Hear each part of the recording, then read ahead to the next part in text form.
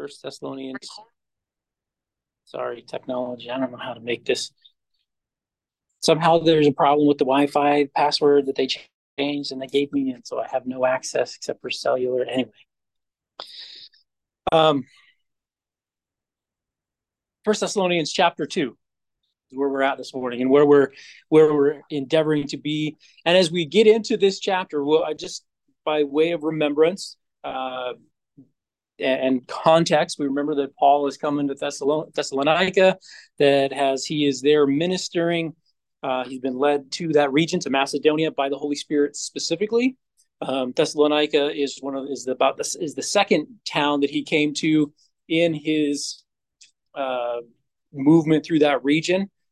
But as he gets into this second chapter, he starts this chapter by reminding the Thessalonian church of what it was like when he and Silas and Timothy came and started their ministry there, when they first preached the gospel in Thessalonica. And he puts them in remembrance of a couple of things. First, he reminds them that it was effective, that what they were preaching not only changed their lives, but that it was in fact effective preaching. The word of God did what it was supposed to do. Second, he reminds them of his conduct. While he was there, Paul didn't seek to win a popularity contest. He was there to serve the Lord first and foremost.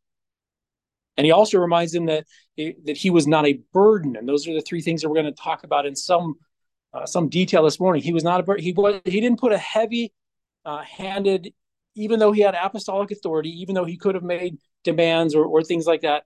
He didn't do any of those things. And we find that his interaction and conduct with this church was very humble and very compassionate. He sought not to be a burden. And so from those reminders that Paul is giving this church, knowing that this is very applicable to us today, we want to make some, what I feel like are important applications. So let's begin here. Let's read the first two verses. Paul says, "For yourselves, brethren, know our entrance unto you, that it was not in vain. But even after that you had suffered before and were shamefully entreated, as you know, at Philippi, we were bold in our God to speak unto you the gospel of God with much contention." I want to go back, and Paul mentions Philippi here, and I want to give some context for that understanding, because as I said, Thessalonica is the second place that he came in Macedonia, Philippi being really the first, Lydia being one of the very first converts in Europe. And so let's turn to Acts chapter 16, if you will, Acts chapter 16. And we're going to read verses 16 to 31, because these are the events that Paul is referencing in Philippi, beginning in verse 16 of Acts chapter 16. "And it came to pass, as we went to prayer, a certain damsel possessed with a spirit of divination met us, which brought her masters much gain by soothsaying. The same followed Paul and us, and cried, saying, These men are the servants of the Most High God, which show unto us the way of salvation. And as they did this, and this she did many days. But Paul, being grieved, turned and said to the spirit, I command thee in the name of Jesus Christ to come out of her. And he came out the same hour." So just imagine the scene. Here is this woman. She's possessed by a demon. And as a result of this, she's being used. The ability that she has through this demonic influence is being used to make people money. I mean, she's effectively a slave to not only this demon, but the people who are taking advantage of her. And so through fortune telling, through soothsaying, by demonic influence, she's able to make them a lot of money. Is my business going to succeed?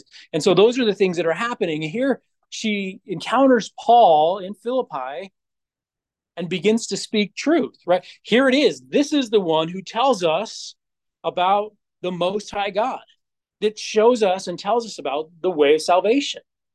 That's what's being discussed. That's what's happening. And it says that Paul was grieved, and that term means that he was troubled and he was offended, right? That here it is. And as a result of that, taking up offense on behalf of this young woman who's being taken advantage of, he cast this demon out. "And when her masters," in verse 19, "saw that the hope of their gains was gone, they caught Paul and Silas and drew them into the marketplace under the rulers. And they brought them to the magistrates, saying, "These men, being Jews, do exceedingly trouble our city. And they teach customs which are not lawful for us to receive, neither to observe, being Romans." And the multitude rose up together against them, and the magistrates rent off their clothes and commanded to beat them. And when they had laid many stripes upon them, they cast them into prison, charging the jailer to keep them safely. And so they're put into the innermost jail, right? These men who see, follow the money. That's their motive here. Our means of gains, our livelihood is lost by the deliverance of this young woman. We can no longer take advantage of her. She's no longer under the influence and control of this demonic force. And so therefore, we have lost our means of making money. And being offended and mad about what has happened, rather than seeing the deliverance of this young woman, they drag Paul and Silas into the city center where the elders are gathered, the magistrates, and they begin to make accusations. Now, ultimately, the accusations are false, but that's where they stand. And as a result of that, they are beaten and they're put into prison. Paul and Silas are beaten and put into prison. And we'll remember that as we read this in verse 25, and at midnight, Paul and Silas prayed and sang praises unto God, and the prisoners heard them. Which is interesting because here are Paul and Silas who've been led directly by the Holy Spirit into Macedonia. And the chief city that we come to, being Philippi, the first place that we come, we're almost immediately beaten and thrown into prison. And what do? They praise the Lord. They give thanks.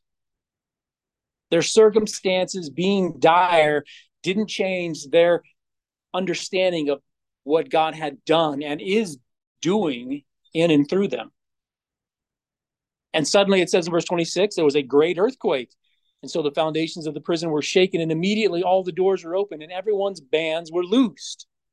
So here they are in the middle of the night praising the Lord. This earthquake comes, obviously sent by God, delivers them, opens all the doors. Everybody's bands are loose. They're free. The prisoners are free. And the keeper of the prison, awakening out of his sleep, seeing the prison doors open, drew out his sword and would have killed himself, supposing that the prisoners had fled.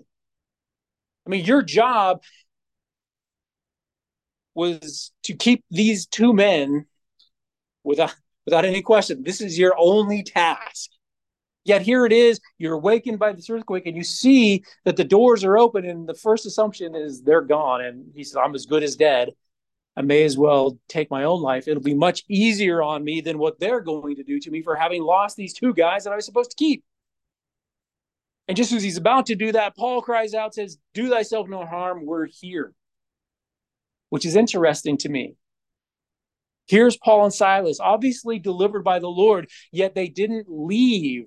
They remained, as we would read in Paul's other writings in Romans 13, for example, submitted to the authorities that they found themselves under. They'd been falsely accused.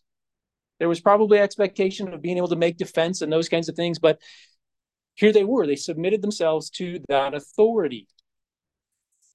They didn't leave when they could. And ultimately, the fact that they didn't leave, the fact that they would walk in obedience to God, who has established all power and authority. So therefore, as they subject themselves to it, they subject themselves to the Lord first and foremost. And we studied through that in pretty good detail when we went through Romans. As a result of that, we find this Philippian jailer, and not only him, but his entire family coming to faith, coming to trust Jesus Christ. The witness of their life was consistent. So this is what's going on. Paul is talking about being beaten, being imprisoned, all of those things. As a result of this, the next day they're brought out before the magistrates. Here they are get to make their defense, and Paul tells them that he's a Roman citizen. What they've done by Roman law is illegal. They're in trouble. And they basically ask Paul, we'll let you go if you'll leave. So immediately Paul leaves. And where does he go? He goes to Thessalonica. So can you imagine that here is Paul, still bearing the wounds and the bruises and all those things from being whipped, showing up in the synagogue, because that's where he goes, as we read in chapter 17, he goes to Thessalonica, where there was a synagogue of the Jews, and that's where he preached. He shows up at your synagogue all beaten, bruised. What credibility would he have? Unknown as he was in that region, well, are you just going to let this guy saunter up to the front and start teaching everybody? Yet that's exactly what happened.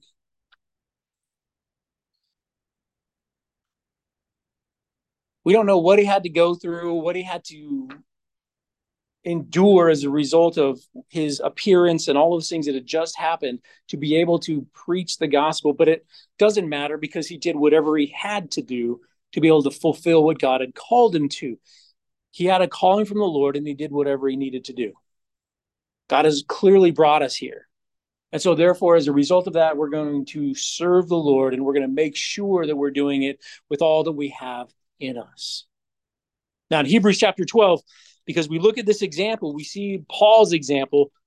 And in Hebrews chapter 12, we're brought to remember not only Paul's example, but the example of many others who have gone before, who through faith in Christ, that's reference to Hebrews chapter 11, the hall of faith, being witnesses of God's faithfulness, his trustworthiness, his ability and desire to deliver and to keep us as his people, we're exhorted in the first couple of verses in Hebrews chapter 12, Hebrews 12, 2 and 3, says, look unto Jesus, the author and the finisher, the initiator and the one who will bring to full completion of our faith, who for the joy that was set before him endured the cross, despising the shame, and is set down at the right hand of the throne of God.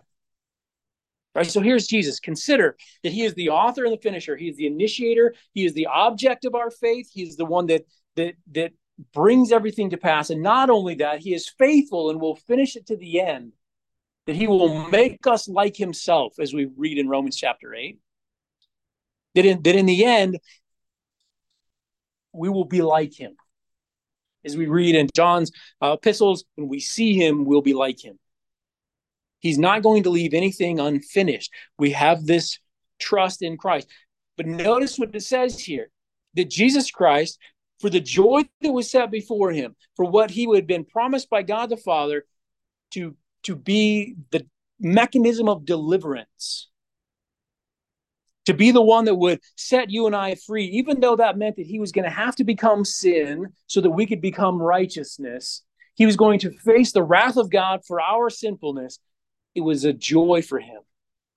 It was something that he was going to do, that he took pleasure in. The joy that was set before him, he endured the cross. He stayed with it. He could have, as he told Peter when they came to take him to trial leading up to his crucifixion, and he cuts off Malchus's ear. And Peter cuts off Malchus's ear. And Jesus says, hey, we could have called down legions of angels. This is not a problem, Peter, but this is the will of God. And so therefore we're going to submit ourselves to it. This is what's got to happen. He could have done something different, but he chose not to. Nevertheless, not my will, but thy will be done. And he despised the shame, and he sat down at the right hand of the throne of God. And it says for you and I here in Hebrews 12, verse 3, consider him that endured such contradiction of sinners against himself, lest you be wearied and faint in your minds. Just like Paul, who looks to Jesus Christ, and the least that I can render unto him is the giving of myself as a living sacrifice, Romans chapter 12, verse 1. We look unto Jesus Christ, who endured hardship. The Bible tells us that is enough for us to be as our master, that we will be like him. And all that is talking about in Jesus' discussion there is that we're going to suffer persecution. We're going to suffer hardship as a result of our service to him. Can you imagine how discouraged Paul might have been in this situation? Here we are, directed by God specifically. Why did you call us here? Did you call us here to put us in prison? Did you call us here, Lord, that we might be whipped and beaten, that we might be persecuted, that we might be made fun of, whatever it may be for you and I? We're not facing jail time probably as a result of our faith, as a result of our desire to honor the Lord. However, we do face discouragement. We do face times and points in our life where we want to give up because it's hard, because it feels that there is something that I have to give up as a result, or that I can't do, or that there's a separation and a distinction. Yet here we see Jesus Christ, who was willing to do everything on our behalf, facing all of the same things, in every way tempted as we are, yet without sin, we would read. Here is Paul, an example. Here is Hebrews chapter 11, full of examples throughout the Old and the New Testament of those who would endure and suffer persecution, hardship, would go through things so that they might be servants of the Lord. And what we have to realize is that we may not face exactly the same troubles, but the same thing is true for us as it was for them. Grace was sufficient that they might endure what they faced, and the same is true for you and I, that God's grace is sufficient for what we may experience in this life. Therefore, we can move forward. We can take all of this that is before us, the providence of God to have established us where we are at, and we can move forward with the confidence that no matter what comes our way, the grace that is extended to us for his glory, for his honor, so that people might come to faith in Jesus Christ. No matter if I'm persecuted or mocked or scorned, whether I lose my job, whether I offend people, none of that matters. His grace is sufficient. And as a result of that, we are fit for the task. Paul could have given up. Boy, it was a big mistake. I just had some bad pizza the night before, and I had this weird vision, and we came into Macedonia. Obviously, God has closed the door here. We're in prison, Silas. Tomorrow morning, when we get out of this jam, we're going back to Asia Minor, where we're having good success. That's not what Paul did. He walked in faith. He trusted that this is where the Lord has directed us. We're going to move forward. Philippi is important in our understanding of what Paul encountered there, yet his continuance in the ministry that God had called him to is important for us to understand. It is inapplicable to you and I. He talks about in that first verse in 1 Thessalonians chapter 2, he talks about, you know, our entrance unto you, that it was not in vain. Now, this is how we came in. It was not in vain. It was effective. That it did what it was supposed to do. It was proven. And how do we know it was proven? Well, Paul spent that first chapter in 1 Thessalonians describing the faith and the success of this church, so much so that they're now sending out their own missionaries. And Paul says, listen, you've lightened the burden upon us as missionaries because you're going to places before we even get there. Right? They had a desire, and even though they faced persecution, just like Paul did, they continued in the things that God has called them to. And those are the same things that we have been called to be his ambassadors, to be those who would share the gospel. Providentially established wherever we are at in those paths that God has before ordained that we would walk in them.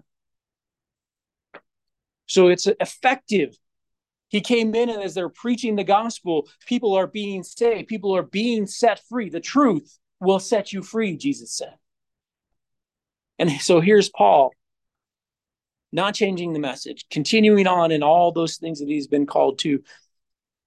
And primarily, what is he teaching? He's teaching the word of God. In Isaiah chapter 55, turn there with me. Isaiah chapter 55.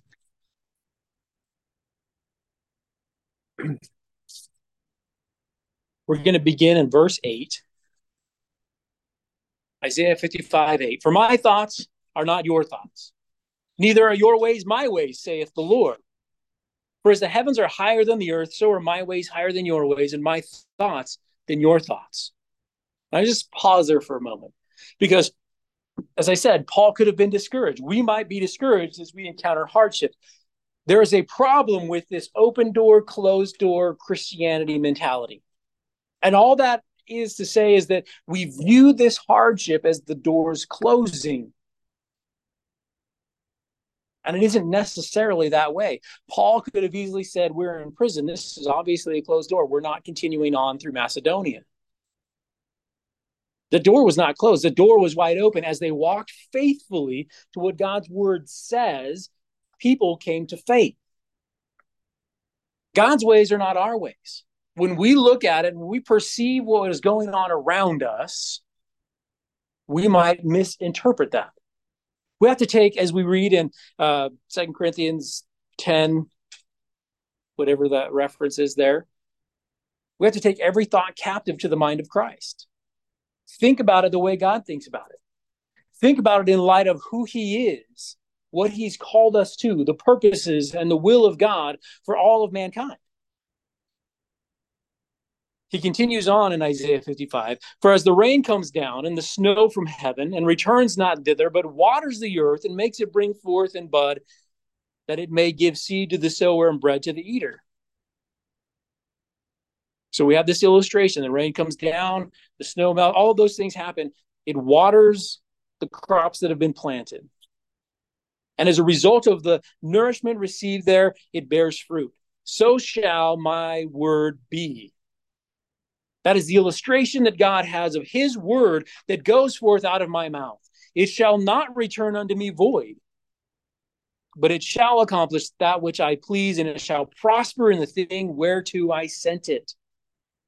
It's going to accomplish what God has designed it to do. It's going to go out. It is, in fact, going to set the captive free. It is, in fact, going to lead them to an understanding of their need for Christ. And it is, in fact, going to be the very word of God that brings them to faith in Christ, their understanding of what he has done. In Hebrews chapter 4, verse 12, in this discussion about the word of God, we read, the word of God is quick and powerful, sharper than any two-edged sword, piercing even to the dividing asunder of soul and spirit, and of the joints and the marrow, and is a discerner of the thoughts and the intents of the heart. That here is the word of God, and as we encounter it, as we are faced with the very truth of God's word, that it cuts through everything, even those things, soul and spirit, that which is unrecognizable from our perspective. I'll just, to illustrate that point, right? There's been a division amongst the church since the founding of the church. If you go and read the early church fathers as far back as we can go, there's this discussion, are the soul and the spirit the same thing? From our perspective, they're undiscernible. And I'll just tell you that I don't think that it's something to divide over. It's an interesting topic to discuss. Don't separate fellowship because they think the soul and spirit are the same thing or they aren't the same thing. But what I'm saying, all that reference means is that they are the same from our perspective. We can't discern between the two, yet here's the word of God that with surgical precision and accuracy can cut between those two things that we can't distinguish. The thoughts and the intents of the heart, even our motives and reasons for whatever we're doing. So here I am as a quote unquote good person doing quote unquote good things. Yet I encounter the word of God, and what does it do? It cuts through all of my self-deception to reveal to me where my heart really is. It isn't the cleverly devised arguments. It isn't the flattery. It isn't all of these mechanisms of how we share the gospel. It is, in fact, the very word of God that cuts through the garbage. It's not vain. It's effective. Here is Paul, and he says, our entering into you, because what we're bringing you is the very word of God, is the truth of the gospel. It was effective. People were being saved as a result of what is happening, as a result of the preaching of truth. Now, we shouldn't be ashamed. We should be bold. He says that in 1 Thessalonians chapter 2, verse 2, but even after that we had suffered before and came unto you shamefully entreated, as you know, at Philippi, we were bold in God to speak unto you the gospel of God with much contention. There's the full possibility that Paul and Silas and Timothy may receive the same treatment that they received in Philippi, that they may very well be persecuted, imprisoned, beaten, that they may suffer the same scorn and ridicule or mockery, which is probably more like what we're going to face. that all of those things may be encountered once again. But he says it didn't matter. We came boldly preaching the truth. In Romans 1:16, Paul says, I'm not ashamed of the gospel of Christ, for it is the power of God unto salvation, to the Jew first and also to the Gentile, to every man, woman, and child that has ever lived. It is the power of God unto salvation. We are not to be ashamed of it, but we make our boast in what Christ has finished. You remember in Acts chapter 4, as Peter and John, shortly after Jesus' ascension and the receipt of the Holy Spirit, Peter and John are going into the temple, and they go by way of the beautiful gate. And there's a man there who's begging for alms. And Peter walks over to him and says, hey, silver and gold have I none, but such as I have give I thee. In the name of Jesus Christ, rise up and walk. And he takes him by the hand and he stands him up. And it says immediately his feet and ankle bones, everything that was afflicted is healed. And I want you to understand that it's completely healed. This man was born this way. As we go through and we study through the book of Acts, that's what you find. He was born with that infirmity. Yet immediately he has strength and he has ability to walk. He's never walked before. But not only is he walking, he's walking and leaping, it says, and praising God. What a witness of the power of God's transformative word as it goes into and encounters people and affects their lives. But notice the boldness that Peter and John continue in as we get into Acts chapter 4. Begin with me in verse 13. Now, when they saw the boldness of Peter and John and perceived that they were unlearned and ignorant men, I mean, they're fishermen. They're not scholars. They're regular, everyday people. But they're bold. They speak with authority because we have the very word of God. We are authoritative in that. They perceived that they were unlearned and ignorant. They marveled and they took knowledge of them that they had been with Jesus. Because they weren't spouting their own opinions. They were spouting the truth of God's word. And beholding the man which was healed standing with him, they could say nothing against it. But when they had commanded them to go outside of the council, they conferred amongst themselves. Right? So here, Peter and John, they're on trial effectively for having done this miracle. And verse 16, everybody that's there judging them says, hey, what are we going to do with these men? For indeed, a notable miracle has happened. We can't deny what has happened. We can't deny that this man who couldn't walk now walks and leaps. And it's manifest, it's known, it's understood to all in Jerusalem. We can't deny it. But that it spread no further among the people, let us straightly threaten them that they speak henceforth to no man in this name. In other words, we can't have the preaching of the gospel going on around here. And so what we're going to do is we're going to threaten them. We're going to tell them that if you preach the gospel, bad things will happen.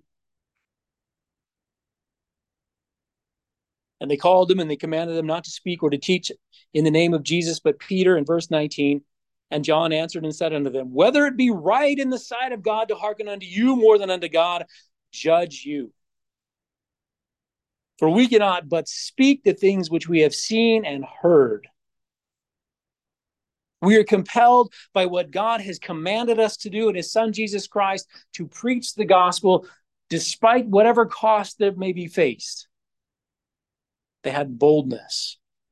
They were unwavering in their desire and their ability. And in fact, as they get back to, they count it a joy to be counted worthy to have suffered persecution on the part of the gospel for the name of Christ.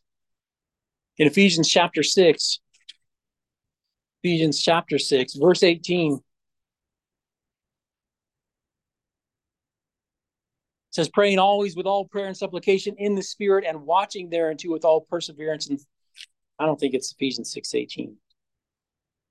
No, it's verse 19. Paul is talking about prayer.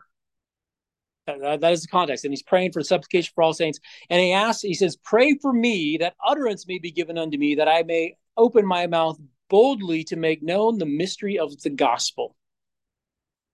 Paul asks that the Ephesian church would pray that he would boldly preach the gospel. And I think for you and I, as believers in Christ who have purposely come together in fellowship with the intent that we want to be disciples and servants of Jesus Christ, we should regularly pray for one another and for our church that we would open our mouths boldly to make known the mystery of the gospel. That we would intercede on behalf of one another with that intent, with that in mind. Paul's entrance into Thessalonica was effective. It wasn't empty. It wasn't a waste of time because the message that they brought was truth. And it was brought in an uncompromising and in an authoritative and bold fashion. There was no changing of the message as a result of what they may face. He goes on in 1 Thessalonians chapter 2, and he gives a few other things. He says, this is what our message was not. This is how our conduct, these are things that don't characterize it. In other words, let's read verses 3-6. Paul says, for our exhortation was not of deceit, nor of uncleanness, nor in guile, but as we were allowed of God to be put in trust with the gospel, even so we speak, not as pleasing men, but God, which trieth our hearts. For neither at any time use we flattering words, as you know, nor a cloak of covetousness, God is witness. Nor of men saw we glory, neither of you, nor yet of others, when we might have been burdensome as the apostles of Christ.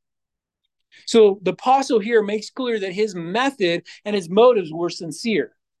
And we're not going to look and examine all of these in great detail, but I do want to go through them. He says that it was not deceitful. Paul's message was true.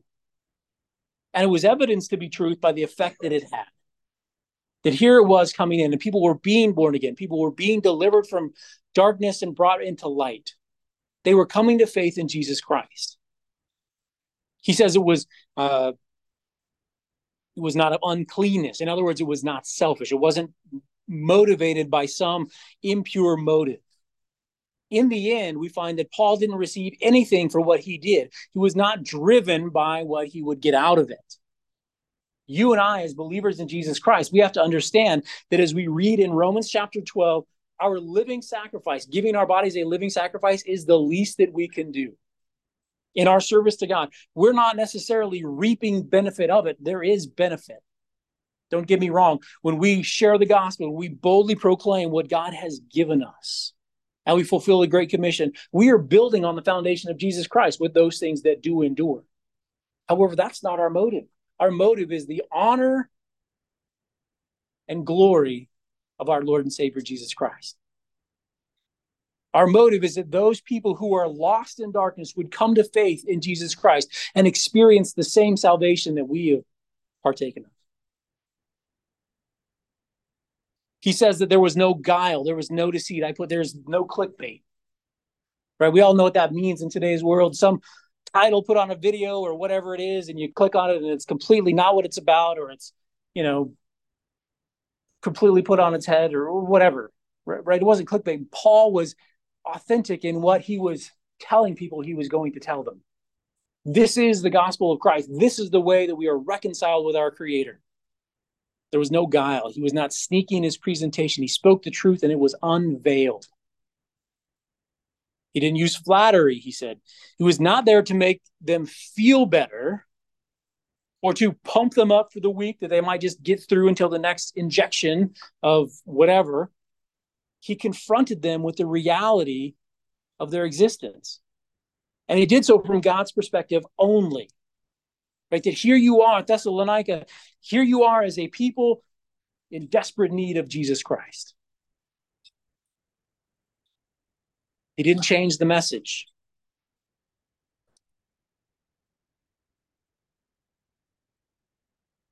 He didn't use his position here as a disguise for personal gain, right? A cloak of covetousness. Paul wasn't in it for the money. He wasn't in it for the money. Turn with me to 2 Peter chapter 2 for just a moment. 2 Peter chapter 2, verses 1-3. Because there's a comparison made in that particular in 2 Peter chapter 2 with false teachers as compared to Paul. Here is Paul. He's receiving nothing. In fact, what he gets out of this is hardship and heartache. but people are born again, and that's all that he needs. And he says, but here in Second Peter, as we have some description of these false teachers, Jesus also addressed false teachers and understanding and recognizing them by their fruit in Matthew chapter 7. In Second Peter chapter 2, beginning in verse 1, but there were false prophets also among the people, even as there shall be false teachers among you, who privily shall bring in damnable heresies, even denying the Lord that bought them, and bring upon themselves swift destruction. And many shall follow their pernicious ways, by reason of whom the way of truth shall be evil spoken. Verse 3, and through covetousness, or in other words, greedy desire, right? They are in it for the money. They're manipulating the people and whatever their system is, so that they are receiving some benefit as a result. Shall they with feigned words make merchandise of you, whose judgment now of a long time lingers not, and their damnation slumbers not? Right? The commodity these false teachers are trading in is your pocketbook, is you, and your willingness to accept the lies that they are telling you. So there's going to be a lot of charisma. There's going to be a lot of influence and all kinds of things like that. And they're counting on you not to know the truth. They're counting on you not to be able to recognize the deceit that you have now encountered with them, so that you are more easily manipulated. We watched, and having watched it again, right? We watched The Music Man last weekend. And having watched it again, which I grew up watching The Music Man and I enjoyed it as a kid, I did not understand many of the themes that I now understand as an adult watching The Music Man. I was like, this is a horrible show. Anyway, that aside, you have Professor Harold Hill coming in. And it's talked about at the very beginning that he has to get the music teacher because she's the only one that can expose him.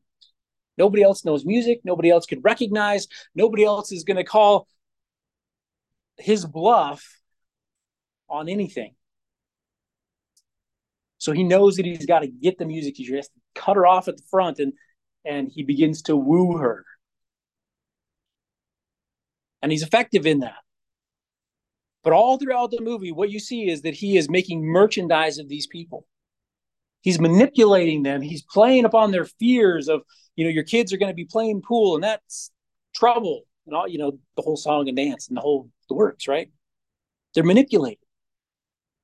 And the reason his manipulation works is because he's able to stop the truth from being spoken.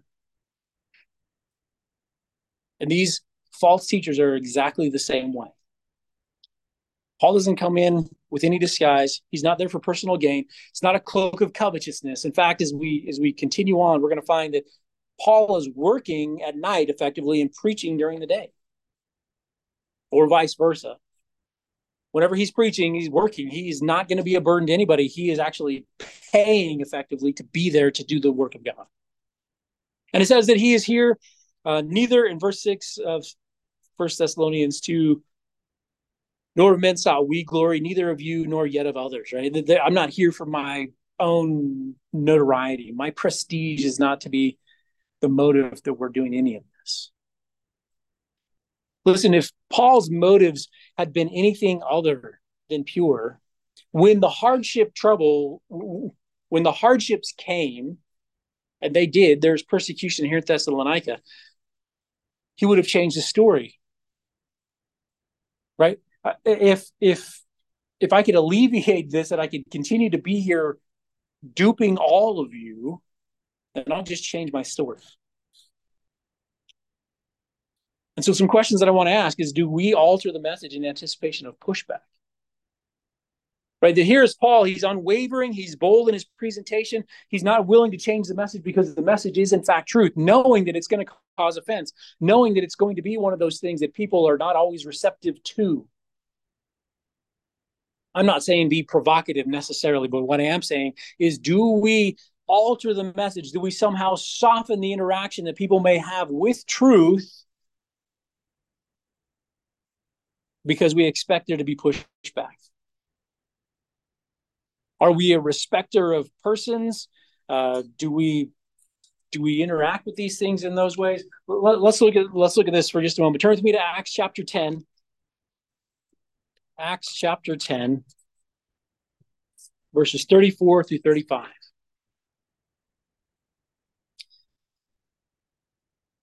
So here in this chapter, Peter has met Cornelius. He's had his vision up on the rooftop where God sends things down and says, don't call unclean what I've called clean, basically revealing to Peter that I'm going to save the Gentiles and now is the time.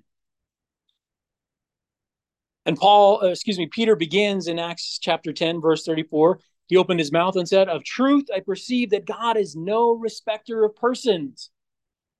Right? Understand what he's saying here, that in this context, it doesn't matter if you're a Jew or a Gentile, which encapsulates all of humanity. Because you're either a Jew or you're a Gentile. Doesn't matter.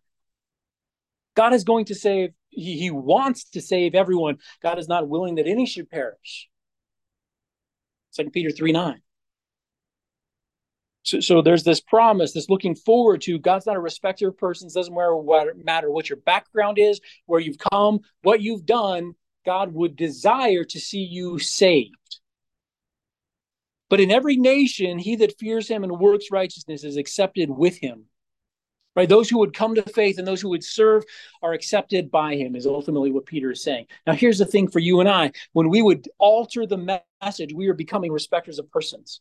I see that this may offend you, that when you're encountered with the reality that your faith or your lack of faith, I mean, everybody has faith, whether I have faith that God doesn't exist or I have faith in some other God. Right? When your faith is encountered with truth, am I going to soften that message? Am I going to be a respecter of persons, or am I going to simply share the message that God has given us to share, which is Jesus Christ is the way, the truth, and the life, and no man comes to the Father but by him? Do I alter the message? Listen, I know that I've been guilty of this. And for me, generally speaking, it's in the context of my family, because you want to leave the door open, right? You want to leave the door in a way that when I leave, they're not going to close it behind me and I don't have an opportunity to share the gospel. But in so doing, we have to, rather than change the message, we need to change our method. Paul would say in 1 Corinthians 9, to those who are weak, I became weak. To those who are strong, I became strong. I became all things to all men that I might win some. But he never changed the message. He changed the method. Whether it was timing, whether it was when he did, whatever it may be, he changed the method, but he didn't change the message. And we have the opportunity to mimic that. Don't change the message. In Galatians chapter 5, you remember Paul said, if I preached circumcision, would I still be persecuted? He's telling the Galatians, he's reminding them that I never changed the message. It was always Jesus Christ. Nothing added, nothing taken away. Him and him alone is what brings us to salvation. I wouldn't be suffering persecution, Paul says, if I had changed my message. Yet here he is, still suffering persecution, still having to contend with those who would pervert the gospel. So the question do we ask, do we alter the message? Have we become respecters of persons without realizing it?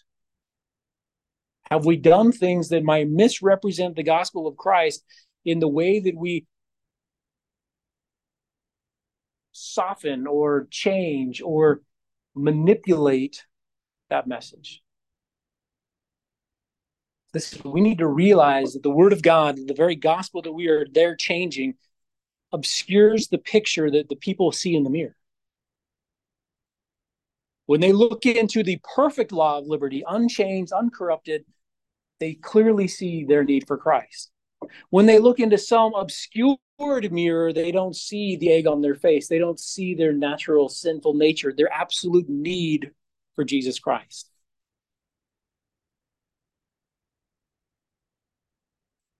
The other thing that we might do, rather than just change the message or soften it or whatever, and I'm trying to put that in a polite way, but effectively we are perverting the gospel when we do that.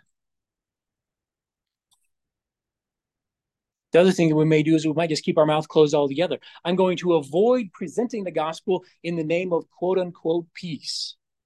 right? What are the two things that you never talk about? Politics and religion. So we talk about politics all the time. Everybody wants to talk about politics. You broke the first rule already. We don't talk about. You don't even bring it up. It's not even one of the two things. It's too off the radar.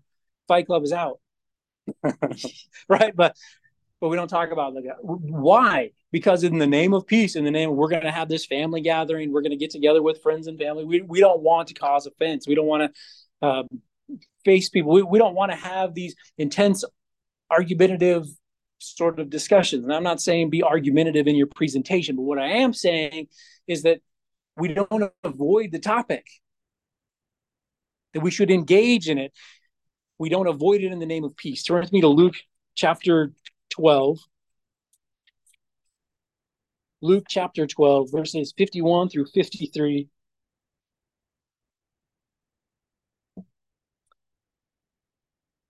Here Jesus is teaching his disciples, and I want you to notice what he is saying here, because it has to do with the presentation of truth and peace. He says in verse 51, suppose you that I am come to give peace on earth. I tell you, nay, but rather division. For from henceforth there shall be 5 in one house, divided 3 against 2, and 2 against 3. And the father shall be divided against the son, and the son against the father, the mother against the daughter, and the daughter against the mother-in-law against her daughter-in-law, and the daughter-in-law against her mother-in-law. As you read the parallel passages in some of the other gospels, in fact, it even says that those in the same house will deliver you up to be persecuted. Jesus himself is saying, listen, I didn't come so that we can have these nice, friendly conversations. He says, listen, I came and I made a line in the sand. And those who get on my side of the line, the 2 or the 3 in the household, are going to be at odds with those who are on the other side of the line. There will be a cause of division. Jesus Christ, faith in Jesus Christ, him being singular, causes division. None of us want that, especially within our families. Like I said, we want to leave the door open, and I'm saying change the method to accomplish that. But we have to realize that there is going to be contention as a result of our faith in Jesus Christ. Those who have not accepted him.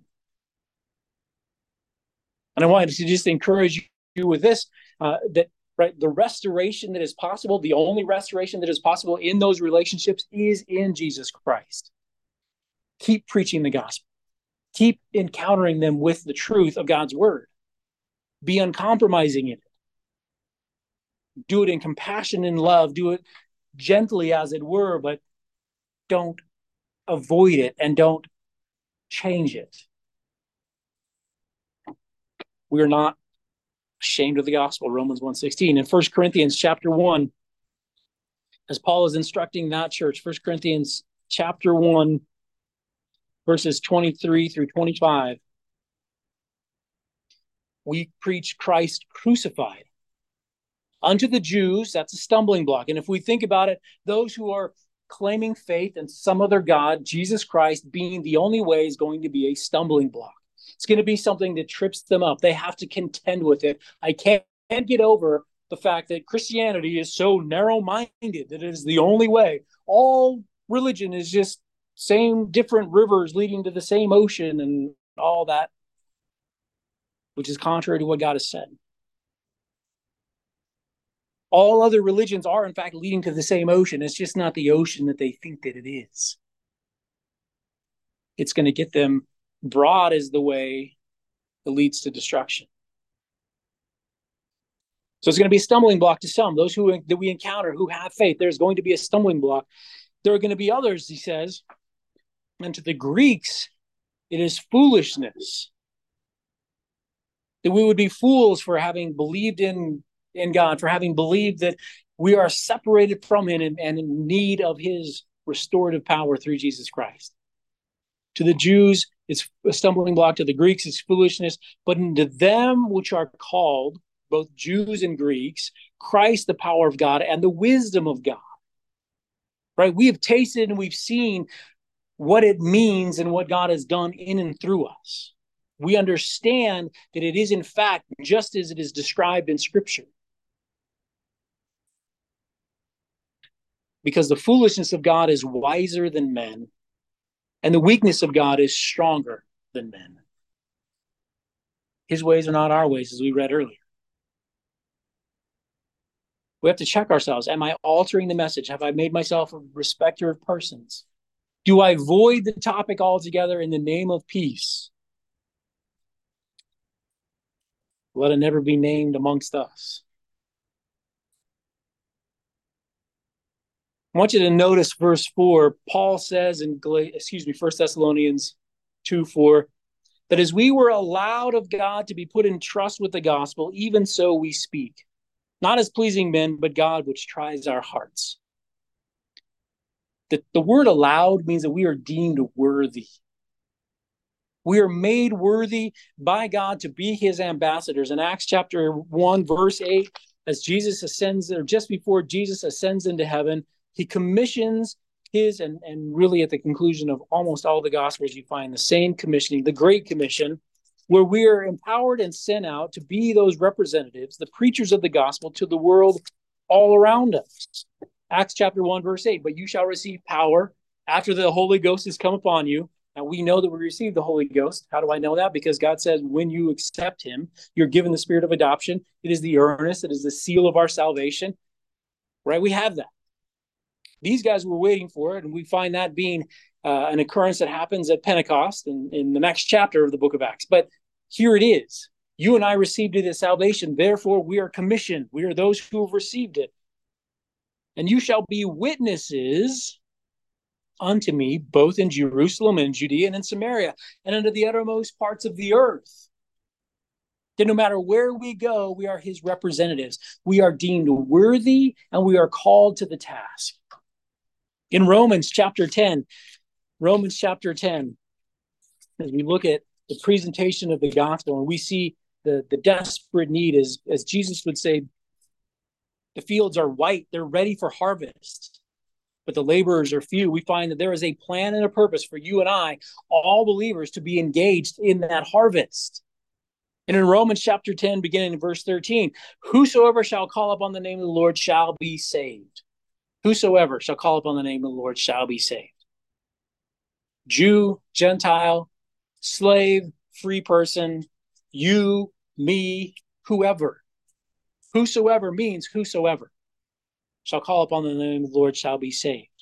But he doesn't stop there. He gives some further indication, and this should be for you and I, an understanding of the urgency that we would walk in obedience, that we would mimic Paul in these ways.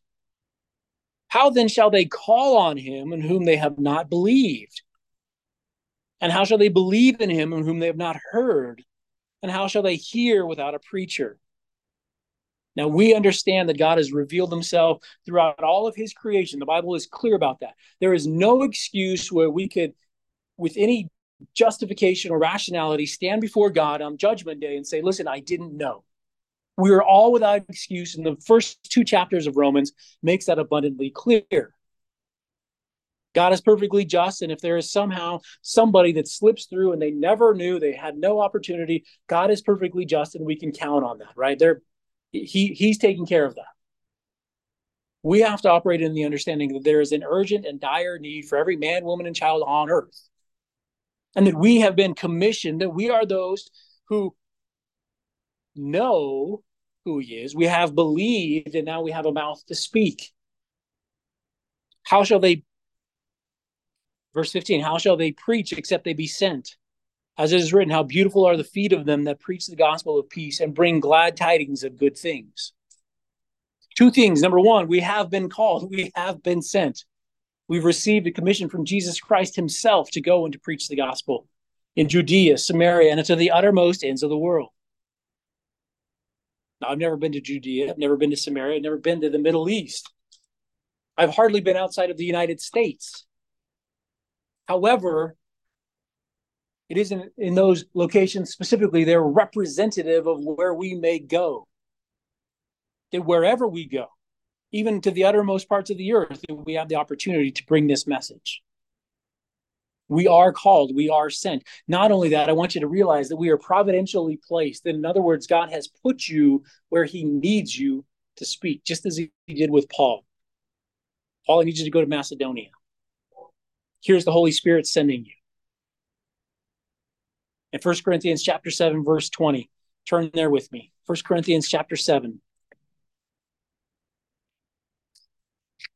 1 Corinthians 7, verse 20.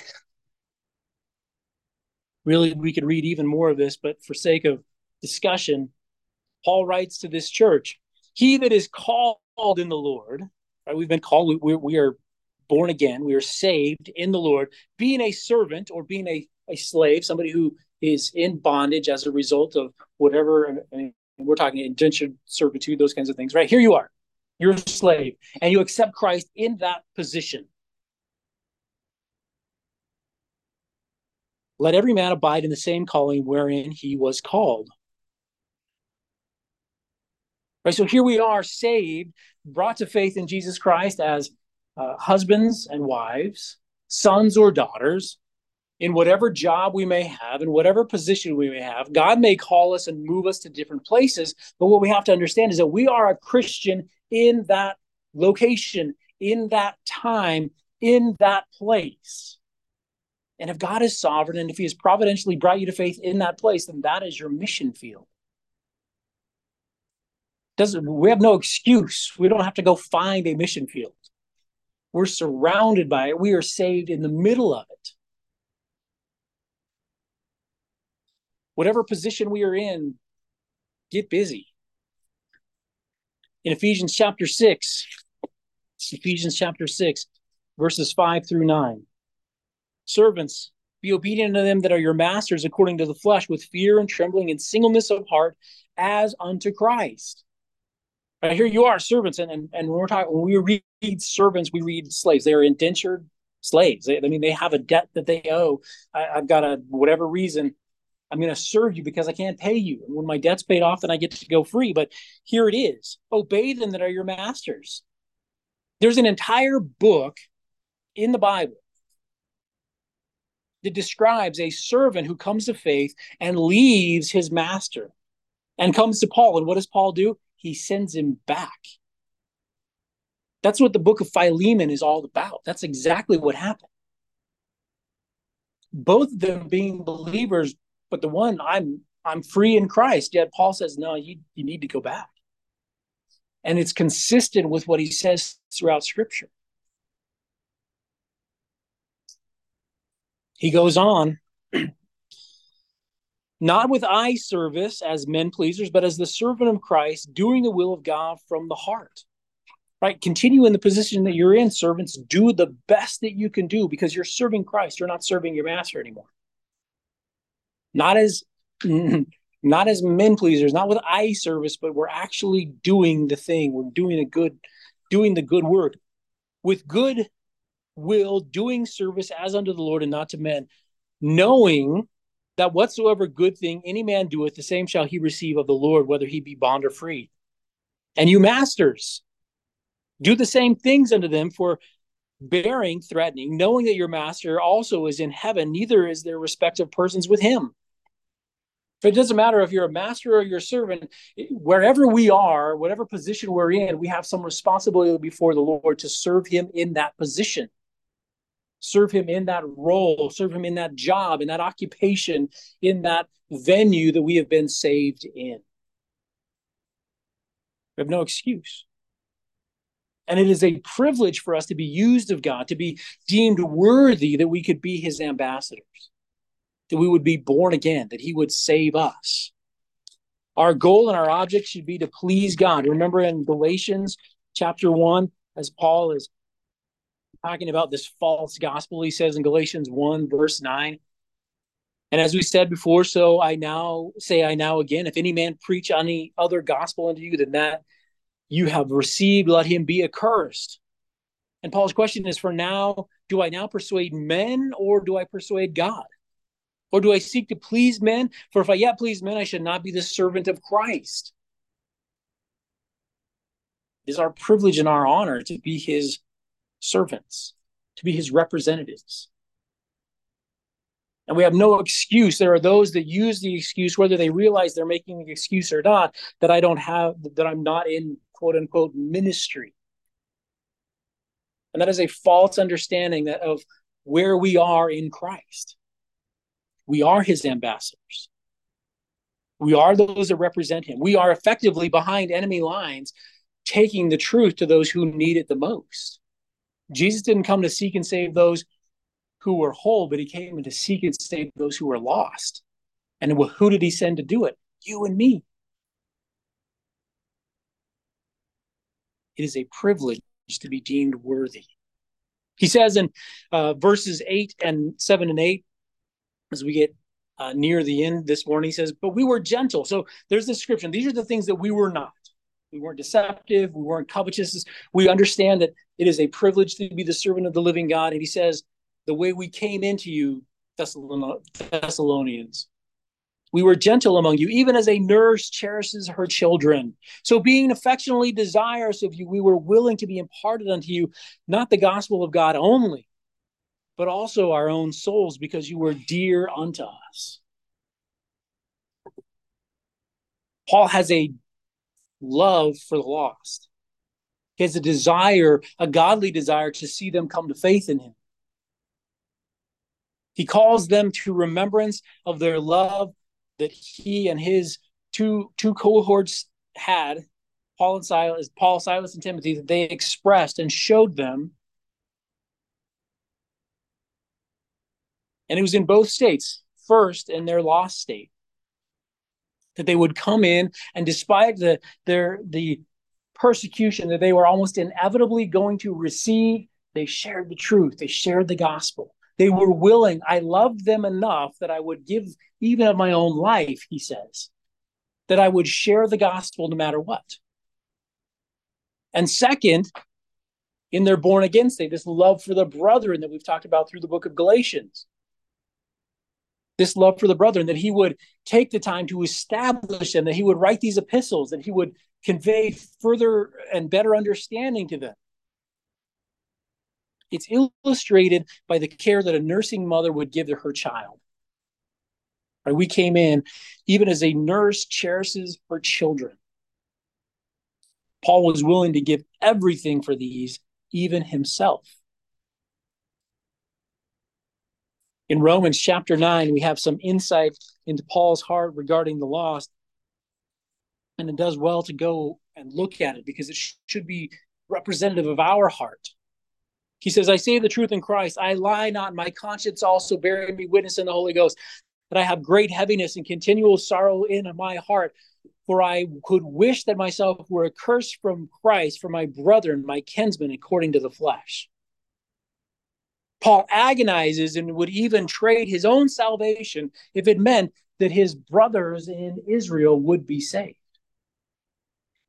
He's willing to give himself in exchange for them. In Philippians chapter 2, we find some understanding that this is exactly the heart that Jesus had toward you and I. Philippians chapter 2, verses 4 through 8. Look not every man on his own things, but every man look on the things of others. Let this mind be in you, which also was in Christ Jesus, who being in the form of God, thought it not robbery to be equal with God. Now don't miss what's being clearly stated here. Jesus Christ was God. Yet he was willing to divest himself of all of the glory of heaven, take on flesh, so that he might serve. And being found in fashion, he made himself of no reputation, verse 7, and took upon him the form of a servant, and was made in the likeness of men. And being found in fashion as a man, he humbled himself and became obedient unto death, even the death of the cross. That God, who is not willing that any should perish, would do everything on his part so that we might, through simple faith in his finished work, be saved, be born again, be adopted into his family, and become in right relationship with him. So Paul's example is, I will give my life, I will exchange even my salvation if there be those who would come to faith. Jesus would say, I will do everything necessary. I'll provide even my life in substitute of your life. I'll become of no reputation. I will leave the very glory of heaven and all that I have created and take on flesh so that I might die on a cross for your sins. Jesus would say to you and I in John chapter 15, verses 12 through 13, this is my commandment, that you love one another as I have loved you. Greater love has no man than this, that a man lay down his life for his friends. And so the question that I'm struck with as I study through this and I look is like, where is my heart for the lost? Am I willing? Do I have the same heart as God is? Am I willing to give of myself, my time, my energies, my efforts, everything that God has entrusted me with for the sake of their coming to faith? Because that is God's desire and will. That is the purpose for which he has saved me and that he has saved you. Not only that, but this love for the brethren.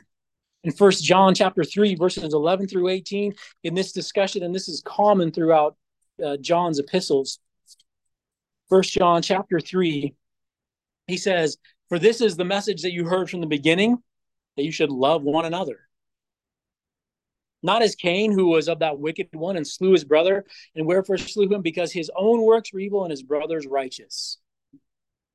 Right? It doesn't matter where we stand or where we perceive that other person to stand. We are in the body of Christ. We are here together. We are heirs and co-heirs with Christ, equal standing before God. And we have to understand that.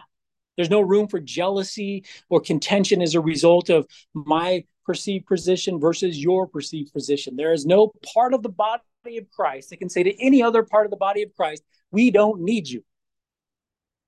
Right? All of those things are covered, and that's what's being talked about here in that reference to Cain and Abel. He was jealous because he perceived that there was some difference between his relationship with God and his brother's relationship with God. And there might have been. In fact, in that instance, there was. But for you and I in the body of Christ, it's probably a perception, a wrong desire. I want to do that thing, but that's not what God has called me to, whatever it may be. He goes on, "Marvel not, my brethren, if the world hates you." Let's see. If the world hate you, verse 14, "We know that we have passed from death unto life because we love the brethren. He that loveth not his brother abides in death. Whosoever hates his brother is a murderer, and you know that no murderer has eternal life abiding in him. Hereby perceive we," this is how we understand the love of God, because he laid down his life for us. And we ought to lay down our lives for the brethren. "But whoso has this world's goods and sees his brother have need and shuts up his bowels of compassion from him, how dwelleth the love of God in him? My little children, let us not love in word, neither in tongue, but in deed and in truth." In the same way that we would give everything so that somebody might come to faith in Jesus Christ, we should be of the same perspective that within the body of Christ, the sphere of influence that God has called us to fellowship within, that we would give of ourselves and what God has entrusted us with to the benefit of others. That we would serve, that we would put them before ourselves, that their needs would override our own needs and desires. We talked about this in Galatians chapter 5. Galatians chapter 6, verses 1 and 2. "If a man be overtaken in a fault, you which are spiritual, restore such a one in the spirit of meekness, considering thyself, lest thou also be tempted." Right? That we have this love, that we wouldn't leave them where they're at, but we would do, as we see in verse 2, we would bear one another's burdens and so fulfill the law of Christ. That coming alongside, whether it's in physical need or whether it's in transgression, that we would bear that burden with them, that we would come alongside and help to deliver them. So as we are now praying for each other regularly, hopefully, right, that we would have opportunity, that we would be bold in our presentation of the gospel, pray that we would also have a heart for God's people. And what I mean by God's people is those who are yet to come to faith and those who are come to faith. That we would have a heart for them, like his heart. Pray that for me.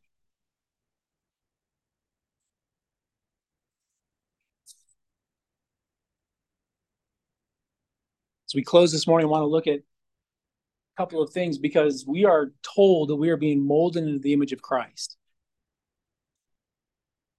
In Romans chapter 8, it says that the predestined, the predetermined plan of God is that you and I would be sanctified, that we would be molded into his image. And here is Paul, who is a good representation of the image of Christ in his desire for the lost, in his willingness to give everything for the lost. And we see that image being one that clearly reflects the heart of God toward people. Romans 5:8 would tell us that while we were yet sinners, that the love of God is manifest, that it is shown to us. And that while we were yet sinners, Christ died for us. He would give everything and do everything necessary for you and I. In 2 Corinthians 5:21, we have this discussion about the atonement, this exchange that happened, that Jesus Christ was made sin. He was there on the cross in the picture of your sin and my sin, hanging there, receiving the wrath and the punishment of God for that sin, so that you, by faith in Jesus Christ, could be called righteous. He gave everything for you and I. And in 1 John chapter 4, verse 9, we find the same thing, similar thought, that this is the heart of Christ. This is the ministry that he gave to you and I, and he would lay down his life. 1 John chapter 4, verses 9 and 10. In this was manifested the love of God towards us, because that God sent his only begotten Son into the world that we might live through him. Herein is love, not that we loved God, but that he loved us and sent his Son to be the propitiation for our sins. If we say that we're Christians and we don't have a heart like this, we need to examine ourselves and see whether we be in the faith. I'm not saying that you aren't. I'm not saying that you are. I'm just saying that this should be representative of where we stand in our desire to see people come to faith. And it might be that we need to take those thoughts captive to the mind of Christ. We may need to repent of those things, because I was willing to change the message. I was willing to not speak up and share the gospel because I didn't want to cause offense. Whatever it may be, this may be an opportunity and a calling for you and I to repentance. I know for me, as I studied through this week, that's exactly what this was. A call to repentance. That I don't represent Christ in every opportunity that he puts before me, that I don't have the same desire and willingness to give of myself as Christ did, or as Paul did, so that people may come to faith, so that the body of Christ may be ministered to. There are areas that we will, that is easy for us to give of those things, and there are other areas that are harder. Jesus made no distinction between those in his example. Paul made no distinction of those things in his example.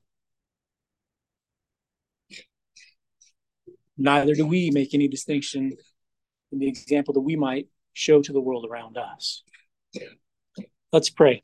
Lord, we give thanks for the opportunity to be in your word this morning. And as we encounter the word of God, as we see the example of Paul and of your Son, Jesus Christ, Lord, I pray that we would have your grace, because only by your grace can we come to any position where we might represent you well and honestly and sincerely. Lord, I know that there's, at least for me, opportunity to improve, to seek your Spirit's guidance and further grace, that I might represent you more clearly, more consistently. Lord, and I pray for everyone here that we might have utterance, that we might have opportunity to preach the gospel.